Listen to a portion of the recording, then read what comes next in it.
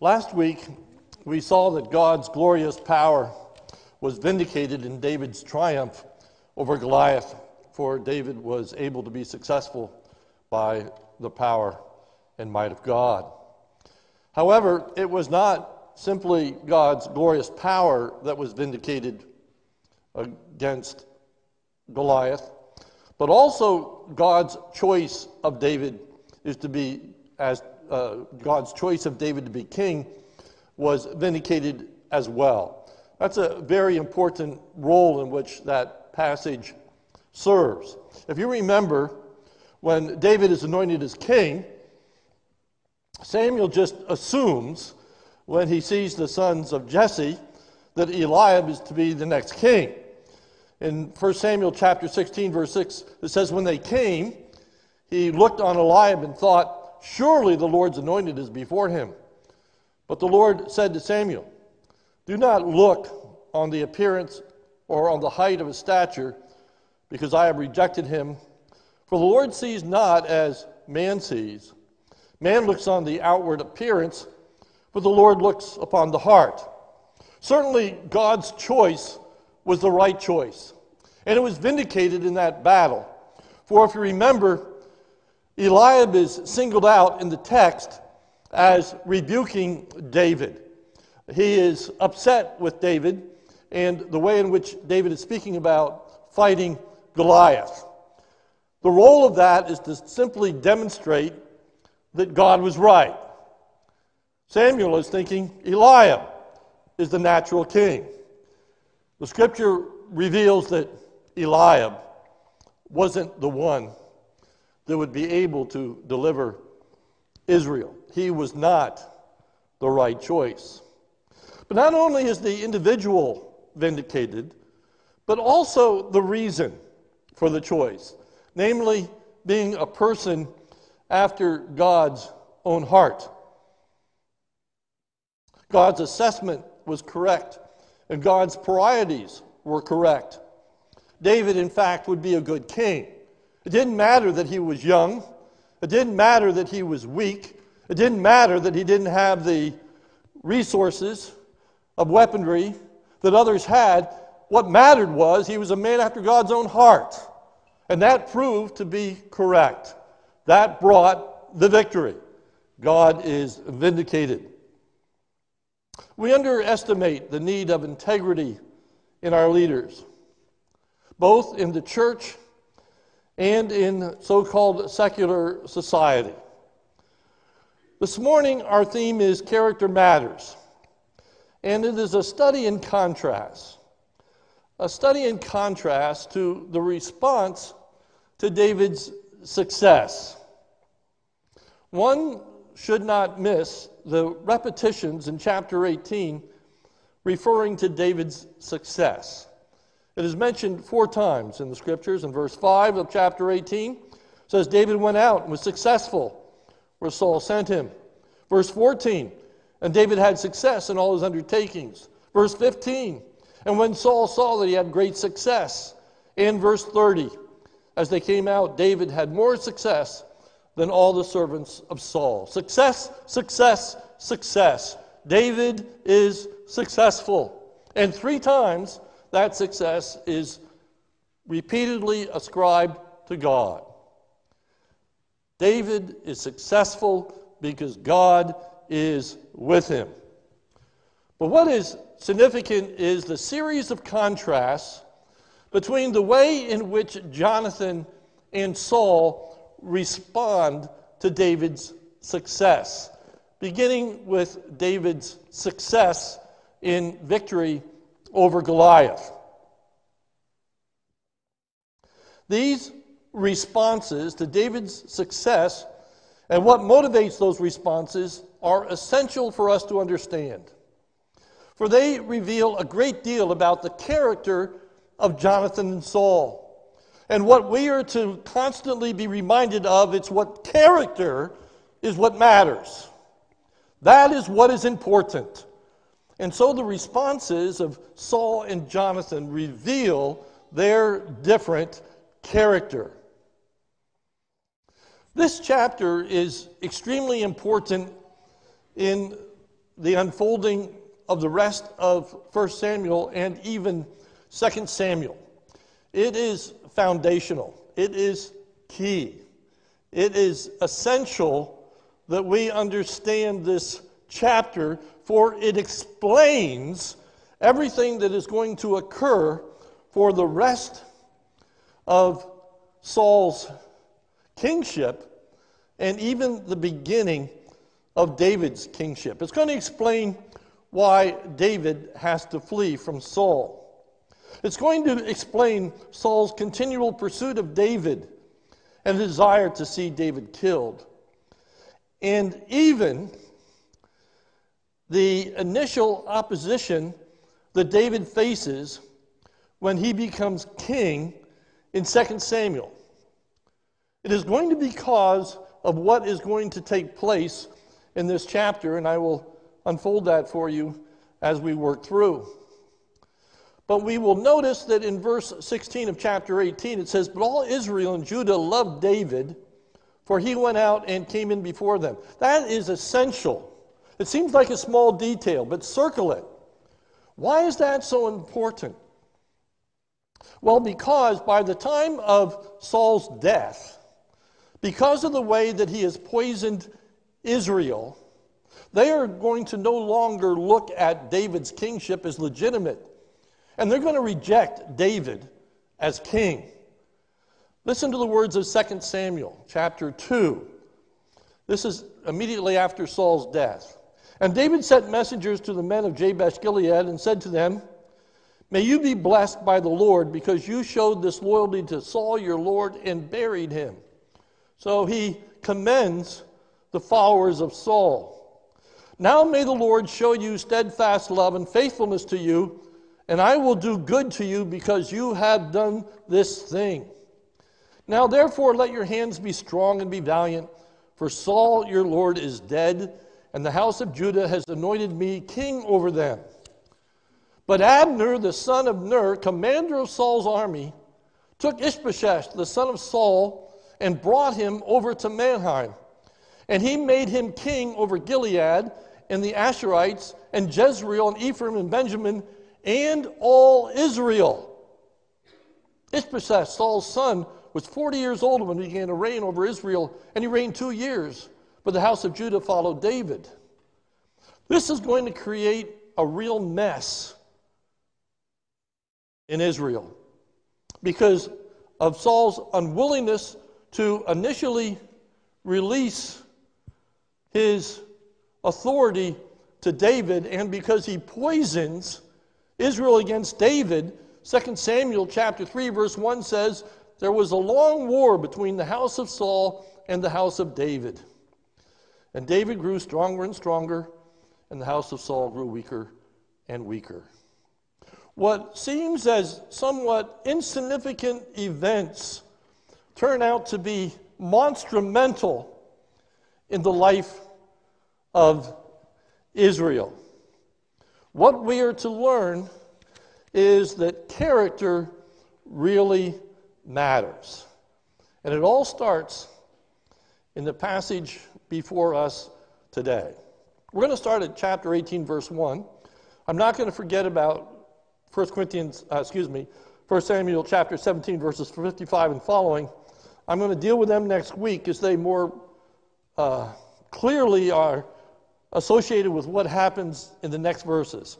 So we'll go back to them next week. I'll pick them up as we see how they relate to what is going to happen after verse 16. So this morning we start at verse 1 of chapter 18, emphasizing the contrast between Jonathan and Saul, a contrast in character that is seen in the contrast in the way in which they respond to David's success. The first contrast in responding to David's success is that Jonathan responds to David with love and commitment, where Saul responds in anger. Jonathan responds to David with love, verse 1. "As soon as he had finished speaking to Saul, the soul of Jonathan was knit to the soul of David, and Jonathan loved him as his own soul." Now, The various love of people for David is found 4 times in the chapter 18. But what I want to focus on, first of all, is the people's love for David. And the people loved David because of David's success, especially his military success. David continues to fight Israel battles. If you look at verse 16, it says, "But all Israel loved David," and it tells us the reason. "For he went out and came in before them." The people loved David because of his accomplishments, because of his success, if you will.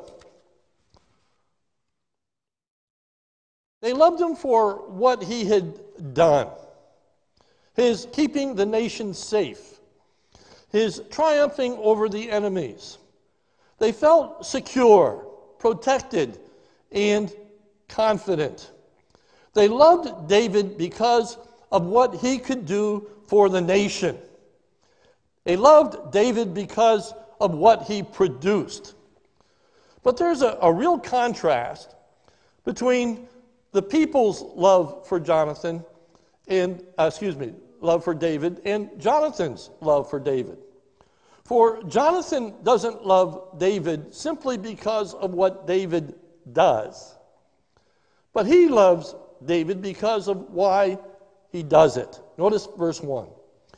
"As soon as he had finished speaking of Saul, the soul of Jonathan was knit to the soul of David, and Jonathan loved him as his own soul." As his own soul.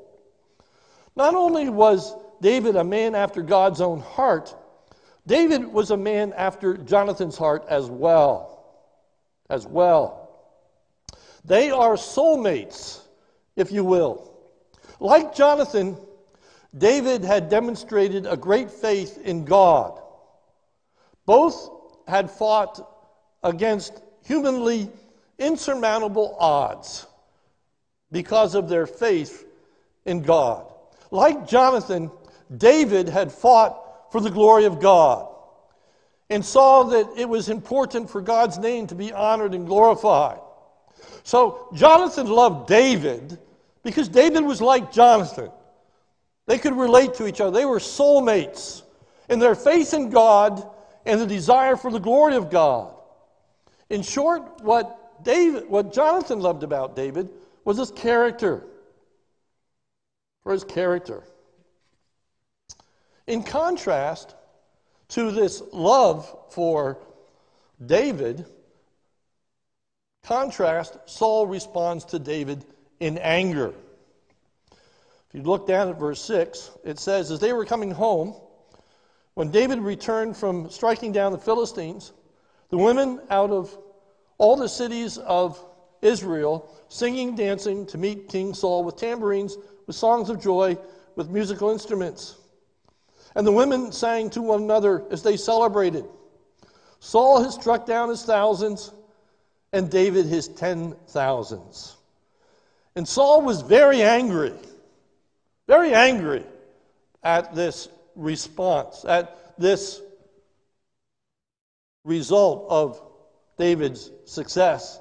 And not only was he angry, but he was very unhappy with the situation. Verse 8, "And Saul was very angry, and this saying displeased him." He was upset.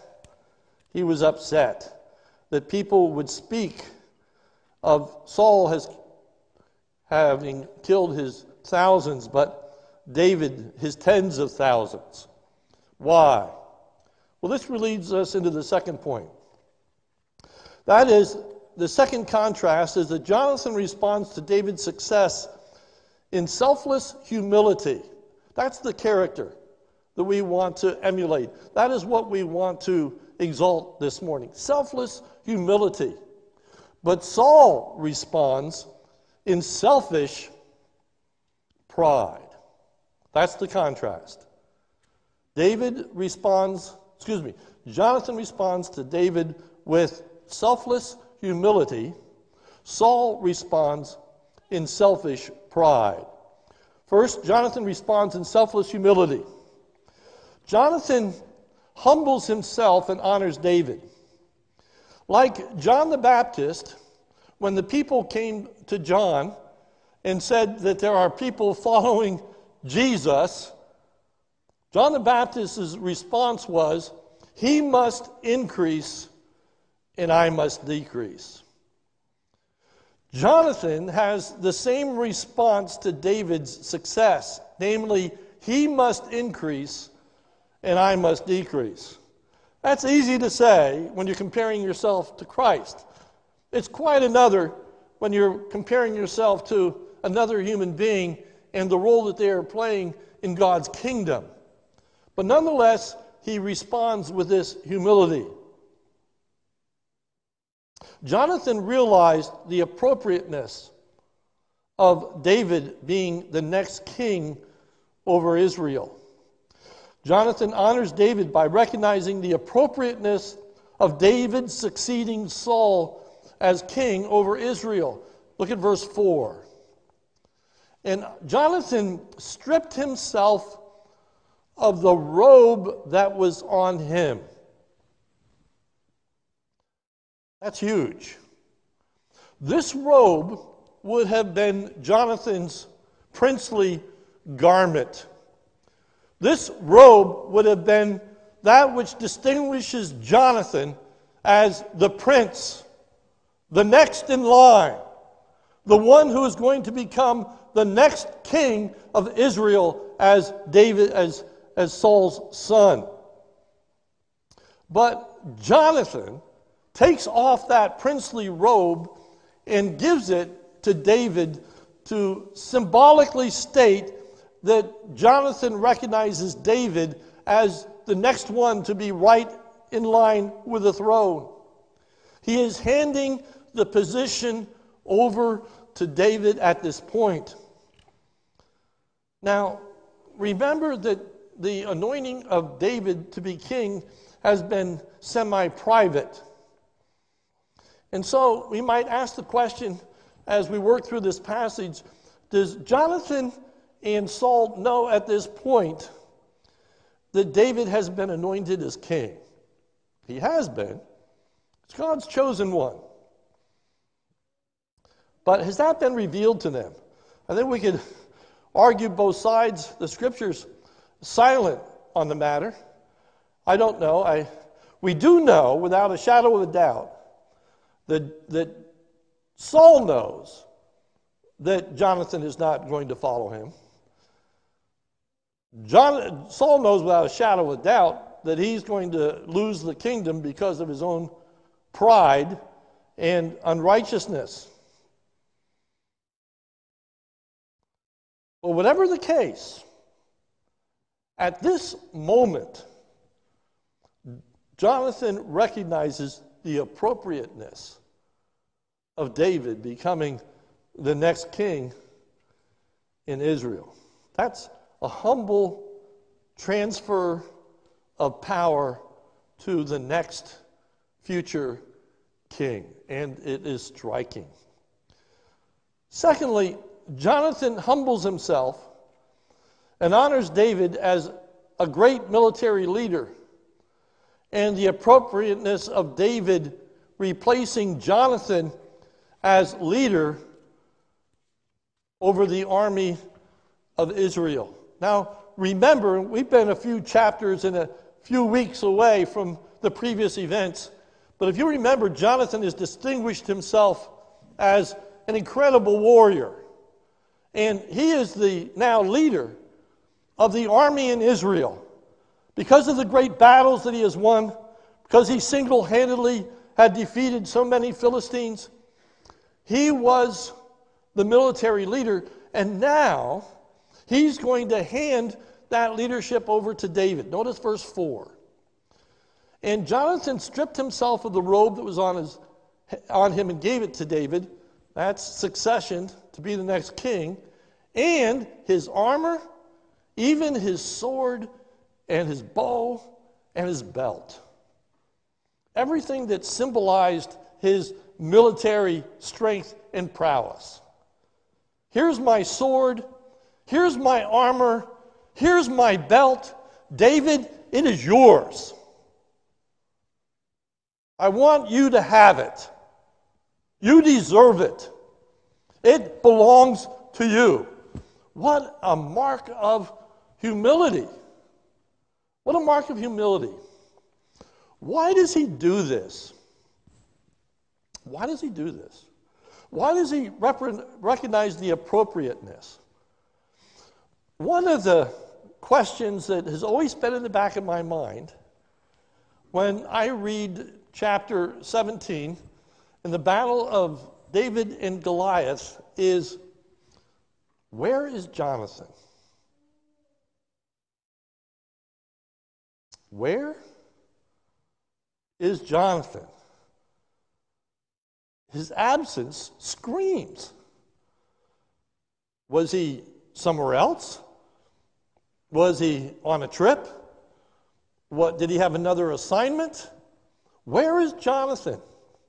Remember that for 40 days, Goliath has been coming out and challenging the army of Israel. Jonathan's the head of that army. It's kind of hard to imagine that he wouldn't have been there. All we are told is in 1 Samuel chapter 17, verses 10 and 11, it says, "And the Philistines said, I defy the ranks of Israel this day. Give me a man that we may fight together." When Saul and all Israel heard these words of the Philistines, they were dismayed and greatly afraid. All Israel. Could that have included Jonathan? Could Jonathan have been dismayed and greatly afraid? It's not impossible to think.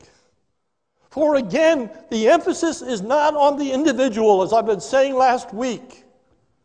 It is not that David is so unique in his faith. For in ensuing chapters, we're going to see that David himself is repeatedly afraid of numerous enemies.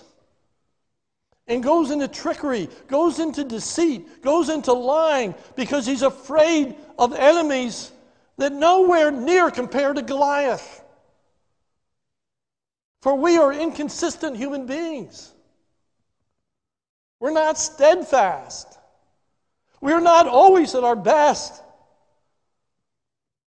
But on this occasion, Jonathan recognizes the appropriateness, and I personally believe that part of it is his reckoning with his own failure in having fought Goliath. And because he loves the character, because he loves the faith, because he loves the fact that God is glorified, he says, "David, it's yours. It belongs to you. It's right." He's humble. He acknowledges his weaknesses. He's willing to accept the will of God.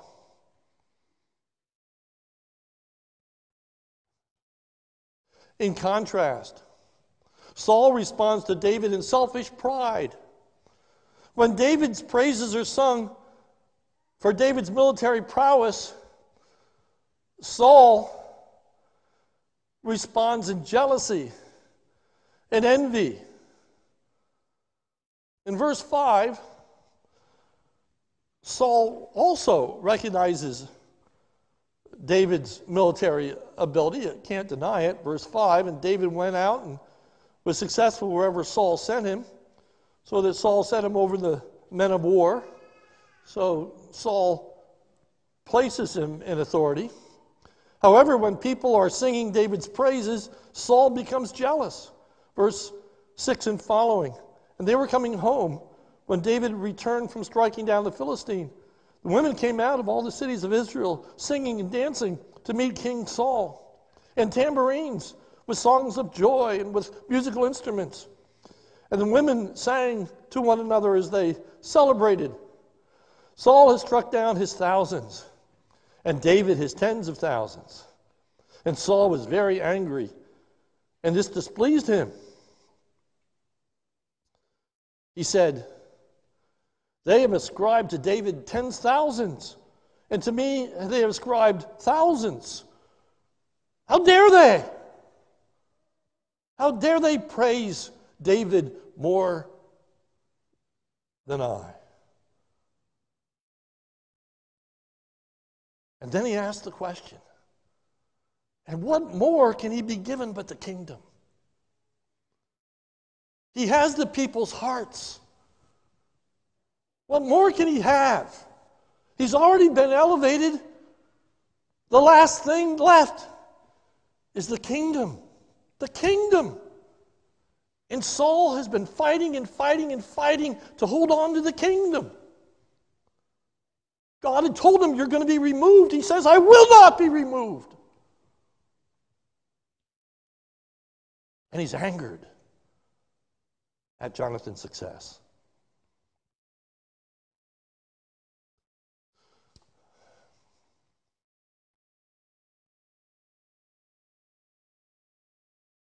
Herein is the logical outcome of Saul's pride. What motivated Saul? Well, it was his pride. Pride, as it's revealed in that passage that says he was dismayed, angered when he heard Saul has killed his thousands, but David has killed his tens of thousands. And what seems so insignificant, all the way back in 1 Samuel chapter 15, verse 17, when Samuel is standing before Saul and says, God is going to remove you as king.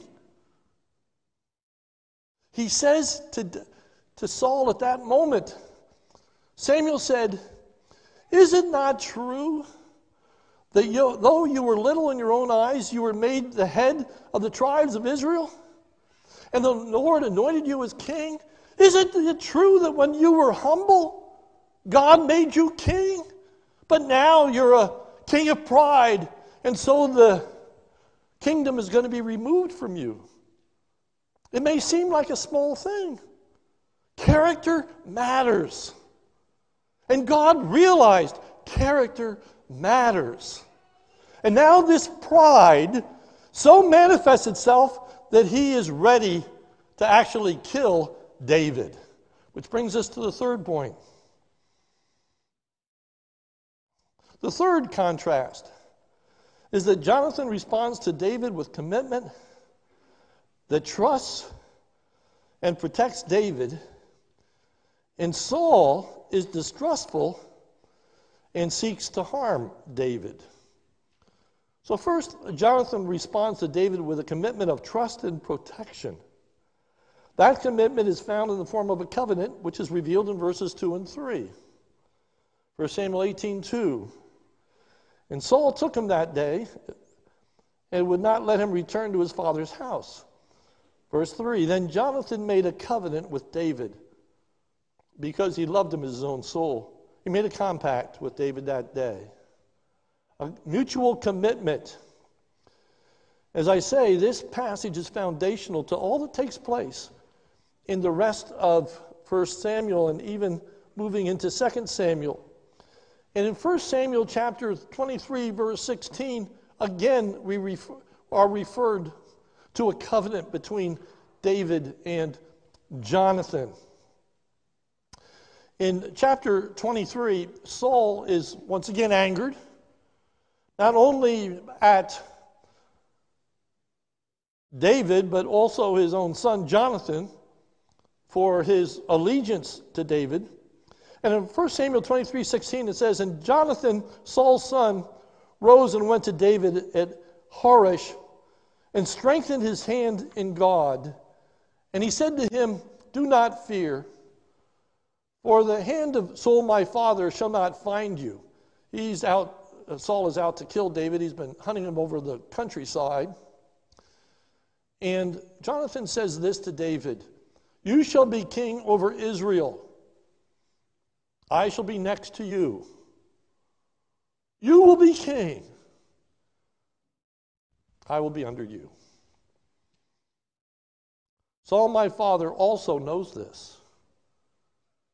And the two of them made a covenant before the Lord. It starts here. The covenant. You will be the king. Here's the robe. You will be the leader. Here's the army. Here's the armor. You will be first, and I will be under you. Conversely, Saul responds with suspicion of David and seeks to kill him. Number one, Saul has a suspicion of David. Verse 9. So Saul eyed David from that day on. He was watching him. You know that old, my eyes on you, David. I'm watching every step. I'm watching what you do. I'm on to you, David. And then Saul seeks to harm David, starting at verse 10. The next day, a harmful spirit from God rushed upon Saul, and he raved within his house while David was playing the lyre as he did day by day. Now, this is not new. We encountered this harmful spirit back in chapter 16, and we went into some detail, but let me just sum it up. The harmful spirit was in removing Saul from the kingship. The spirit was working against Saul and working for David. Saul had his spear in the hand. Now, it's important to realize that this is not caused by the spirit, but it's an explanation, if you will, of God working against Saul and for David. Saul had his spear in his hand, and Saul he hurled the spear, for he thought, I will pin David to the wall. I'm going to kill this guy. But David evaded him twice. So this happened more than once. David evaded him twice. Next, Saul was afraid of David. That is, that he would lose the kingdom to David. Saul was afraid of David because he knew that the Lord was with David, that the Lord was on David's side, verse 12. And Saul was afraid of David because the Lord was with him, but he departed from Saul. Saul knew that. Saul knew that the Spirit was with David. He knew that the Spirit had departed from him in the sense of supporting him to be king. It was unavoidably clear to Saul, which only makes Saul more culpable. It isn't that Saul didn't know better. It isn't that Saul didn't know what he was supposed to do. It's that Saul was defiant. And ultimately, not of David, but of God. He's not fighting against David. He's fighting against God. And that's why he needed to be removed. All because of his pride. And David continues to be successful because the Lord is with him, starting in verse 14. And David had success in all his undertakings, for the Lord was with him.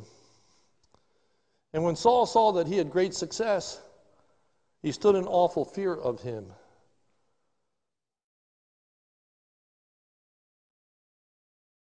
I skipped verse 13. Let me go back there. It says, so Saul removed him from his presence. He wanted to get him out of there. He wanted to get him away from the kingdom.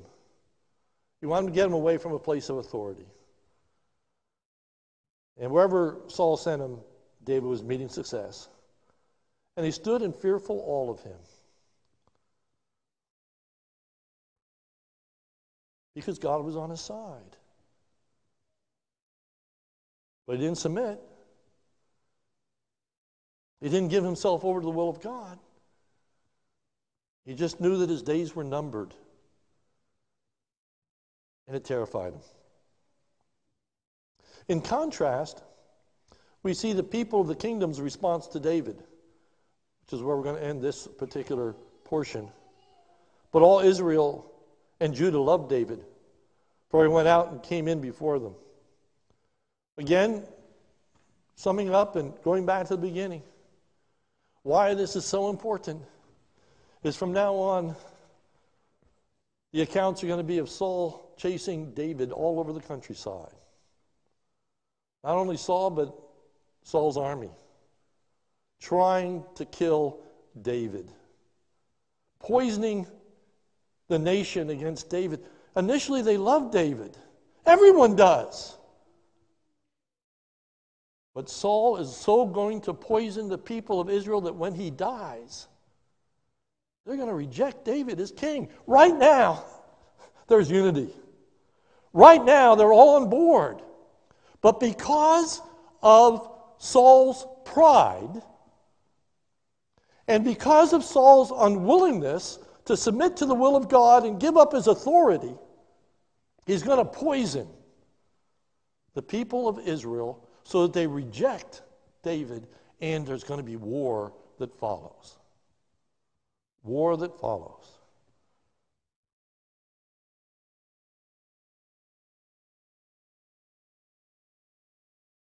Conclusion. What are we to take away from this passage? Well, once again, this chapter is foundational to the rest of 1 Samuel and even 2 Samuel.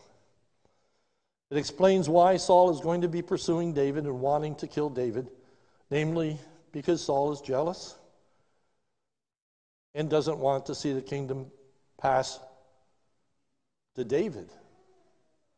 He wants to see the kingdom pass to Jonathan. It's not even about himself, but it's about his legacy. It explains why Jonathan loves David and sides with David over his father. It explains how humility and character matter, how he's concerned about the will of God and says to David, "You must be first, and I will be second." It explains how the kingdom became poisoned against David, with all the lies that were spread about David as Saul is pursuing him and trying to kill him. It explains how some people view David's kingship as illegitimate and think that it has to pass on to Saul's son, namely Ishbosheth. All comes out of this passage. But what we need to understand is character matters. Character matters. It all flows out of the difference of humility and pride, of selfishness and selflessness, about individual or the whole, about the submission of God or the refusal to submit to God and His will. So what are the great takeaways? Well, first and foremost, again, we're to learn that character matters. That the foundational verse of 1 Samuel is that man looks on the outward appearance, but God looks upon the heart. That is the core of 1 Samuel. What seems like an insignificant statement is essential. The difference between looking on the heart and looking on the outward appearance. The nation looked at the outward appearance. They looked at his abilities.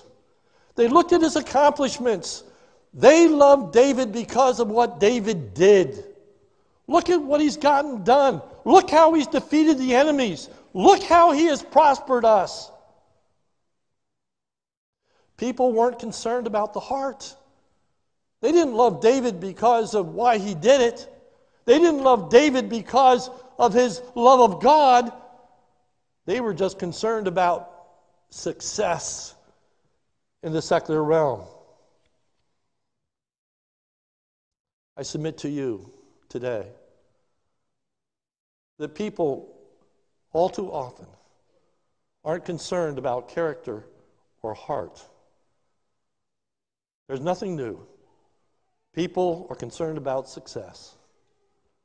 People are concerned about, have I gotten wealthier? People are concerned about, do I feel safer? People are concerned about, what has this person gotten done? Not about character, not about heart. What can they do for me? What is their policies? What have they gotten accomplished? Nothing new. What we're to see is that the heart really does matter. It has practical applications. It makes a real difference in society and culture and even a nation. A prideful heart can be a person's undoing. Saul started off well. He ended so poorly because of his pride. Pride will always undo us. Not just in the secular realm, in the spiritual realm also. How many leaders, because of their pride, end up in disgrace, end up in being removed, end up in failure to bring glory to God?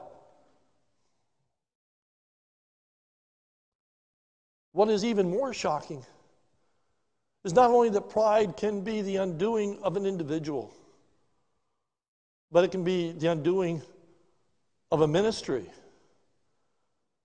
And not only the undoing of a ministry, it can actually be the undoing of a nation.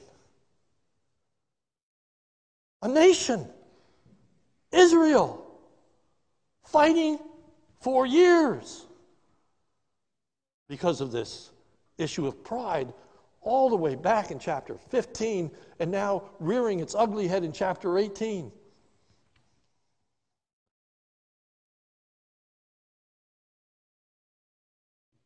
It teaches us that a proud heart can lead to an unwillingness to relinquish power and authority to another. A proud heart can actually lead to violence if that authority is not willing to be relinquished. A leader is not only to be a military leader,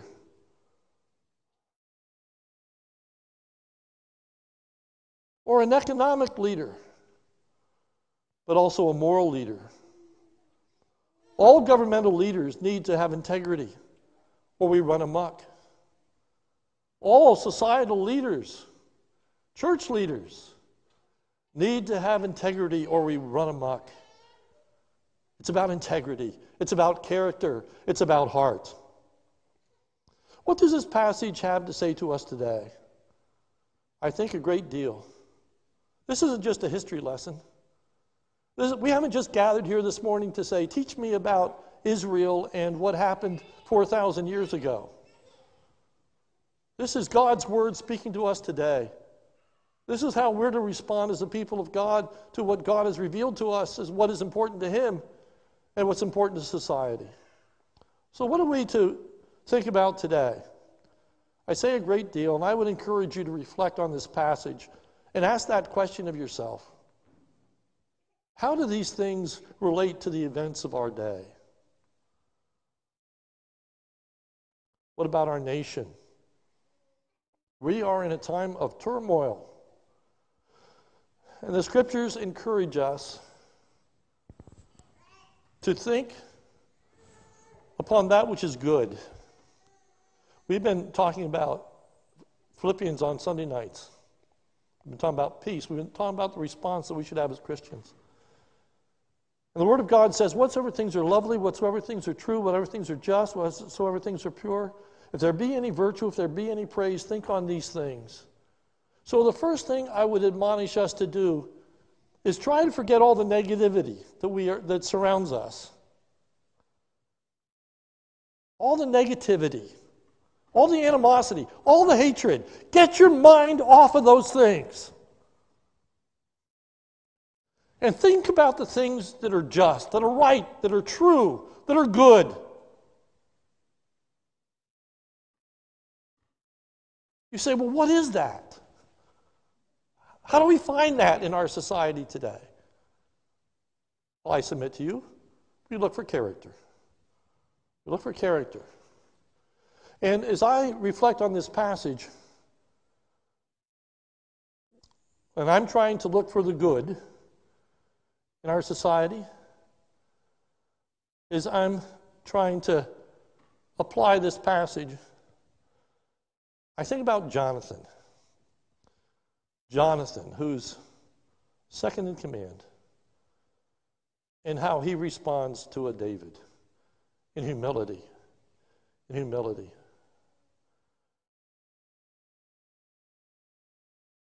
I don't want to be overly political, and I also don't want to be irrelevant.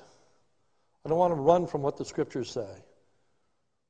And this morning, I'd like for a brief moment to reflect upon the Vice President, President Pence. Vice President Pence makes a very clear profession of faith. He makes it clear that he professes to believe and trust in the Lord Jesus Christ as his Savior. And I personally think that Vice President Pence has shown us, I don't think he's perfect. Nobody's perfect. Even David wasn't perfect. I'm not touting everything about Vice President Pence. But I am saying to you that he has shown us humility. He's demonstrated humility as a Christian. First of all, and especially in this time of post-election. First of all, the vice president is always in the background. By very nature, he's not in the limelight. He's the second fiddle. He's not the most important one. That takes a certain degree of humility just to be second fiddle, period. Not only is he second fiddle, but he's gotten very little credit.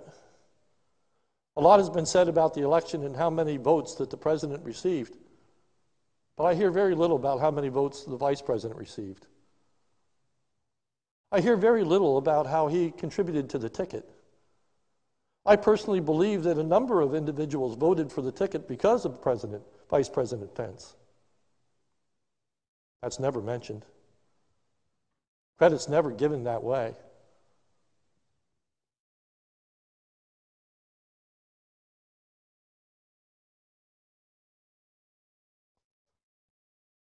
Still further, Vice President Pence has come under a great deal of criticism in some circles for faithfully fulfilling his duties and announcing the outcome of the electoral college. He simply did his duty. But he has not retaliated against the reproofs and public insults that he has received. He has not been defensive.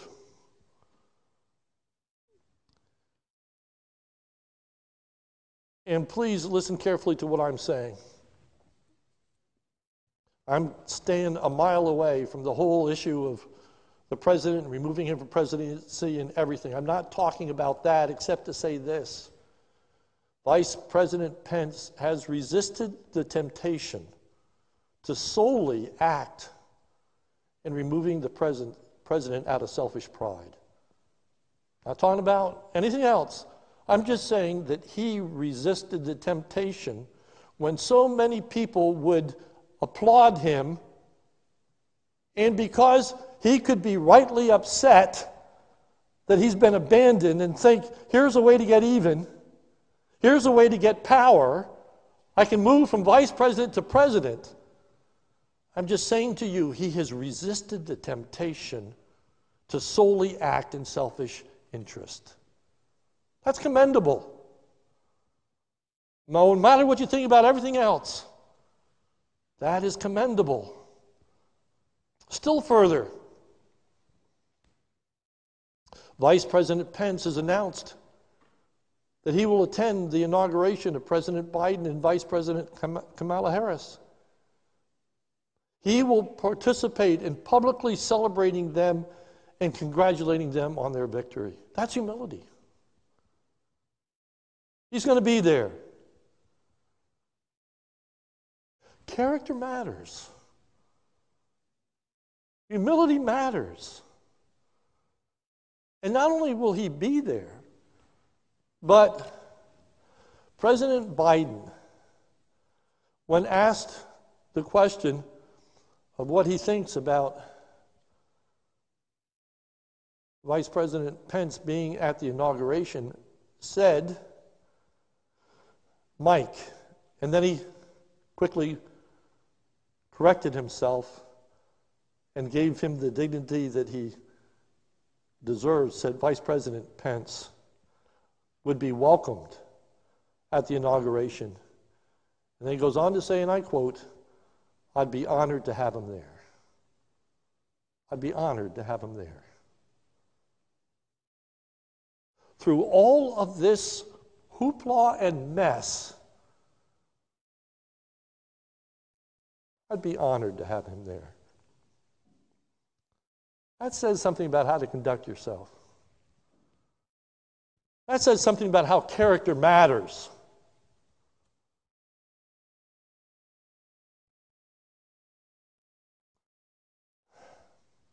Character matters in every sphere of life, every vocation.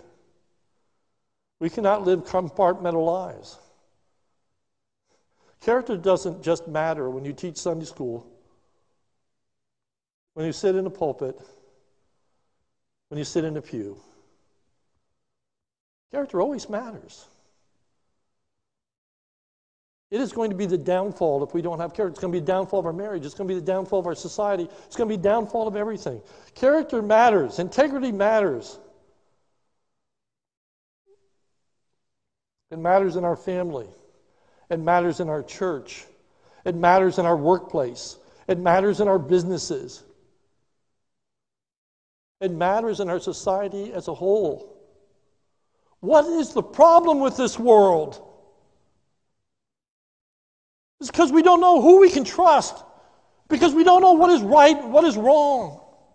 Because we don't know what motivates people. Because of the selfishness, because of the pride, because people are in it for themselves. Because people are power hungry. Character matters. And what's the only solution to character? Character doesn't come through the ballot box. Character comes through a personal relationship to Jesus Christ and a true submission to His Word. And I say a true submission to His Word because I fully believe that Saul was born again, and yet he let his pride run away with him. There are people who are truly born again, and they let their pride be their undoing. And we see it time and time again in society. And I'm not going to go through the moral failures of spiritual leaders and the impact upon their institutions. I'm just saying to you this morning that character matters. That is why we have to preach the gospel. That's why we as a people of God have to constantly say that we must be under the authority of God. When even Christians encourage us to disobey the law. There's no excuse. We must be people of character. It matters. For without it, it will be our destruction. Without it, there's violence. Without it, there's hatred. Without it, God is not glorified. And that is always the highest priority. That's always our greatest concern. Not peace, not prosperity. Our highest concern must always be the glory of God. May God make us a people of character. And may we love character in others. And may we trust in Christ as the source of that character. Let's pray. Almighty God, we pray, first and foremost for ourselves. Help us to be people of character. Guard us from pride. Guard us from selfish ambition. Guard us from loving in others anything other than character. Lord, may we not exalt man, may we exalt you. May we recognize that all true success ultimately comes from your hand. You are the giver of every good and perfect gift. Oh Lord, may we not be dismayed this morning because of leadership, but Lord, may we be encouraged in our God who's over that leadership. And may we learn this morning that we can trust you in your decisions. That you were vindicated in choosing David when everyone thought that Eliab would be the one. Lord, refine us. Make us different from this world. You have told us that your ways are not our ways and your thoughts are not our thoughts. This whole thing started with Israel wanting to have a king like the nations round about them. Lord, may we so long for leaders in our church, in our society that are different from the leaders round among us. May we long for leaders of character. Lord, may we exalt may we exalt humility and not pride. In dependence upon you, not self-dependence. And may we look to you as the keeper of our nation and no one else. Guard us from the fate that so easily could become us. We ask for revival. We ask for the outpouring of your Spirit. We pray for a renewed commitment to your word. We pray for allegiance to you in Jesus' name. Amen.